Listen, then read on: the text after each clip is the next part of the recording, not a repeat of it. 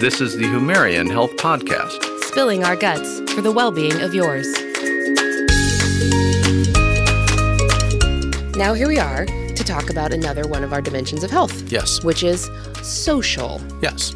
Not as in like social economic, but social as in like Social. Community. Community. Social. I think social community's connections. Right. Yeah. Maybe we should call it social community. Maybe we should rename communal it. sociality. Yeah. So we're kind of talking about our tribe here, right? Yes. Like our people. It could Absolutely. be our family. It could be family and friends. It could Right. be just friends, depending on how close you are to your family. Correct. I mean, and you it know, can be hurtful, and it can be right. Positive community, not positive community. absolutely, Yeah. and that's relevant. Yeah. To have multiple support groups. I've mentioned it before. Blue zones. Mm-hmm. And one of the other factors of blue zones. Wait, maybe you should replay blue zones in Blue case people zones are didn't hear. areas of the world, within the world, that group of people in a certain area, whether it be a state or a city or a section, live longer than most of the other people in the world. And what they find is there's certain elements that are consistent in these blue zones, and one of them is social. I thought one of them that I thought was really interesting was this society from first grade up pulled together a group of, let's say, 10 boys. And those boys meet once a week or once a month the rest of their life.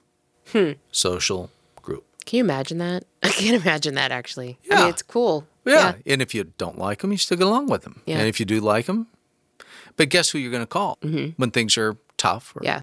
difficult? Just somebody that you can rely on that cares about you, even if you were a schmuck. You know what I mean?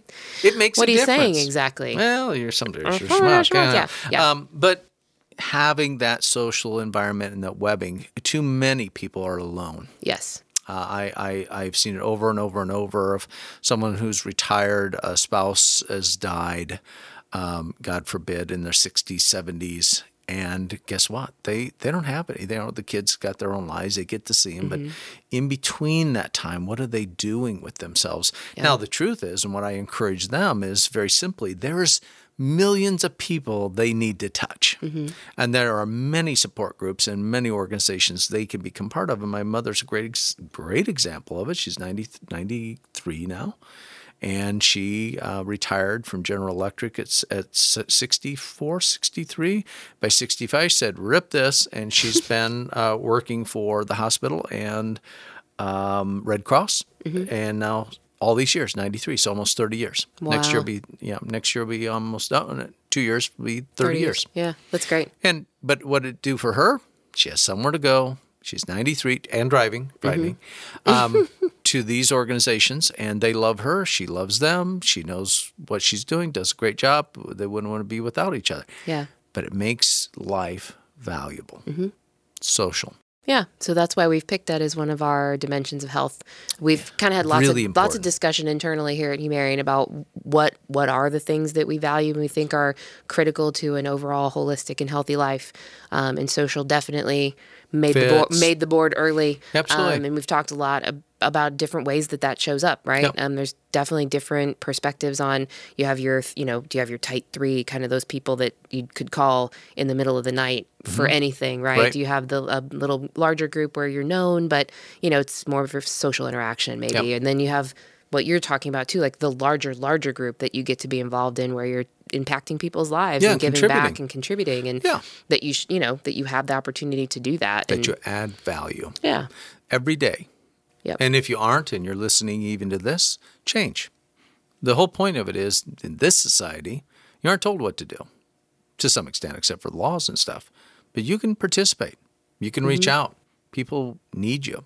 Yeah, I think that's the key thing, is people need you. I mean, you need people, I need people, but I sometimes lose sight of the fact that sometimes just a kind word, a note, a phone call, a text message. Absolutely. I was thinking about you. I wondered how your day went, whatever. Makes a difference. It's a huge difference. When you receive it, here's the art of writing a note, a letter to somebody has almost disappeared.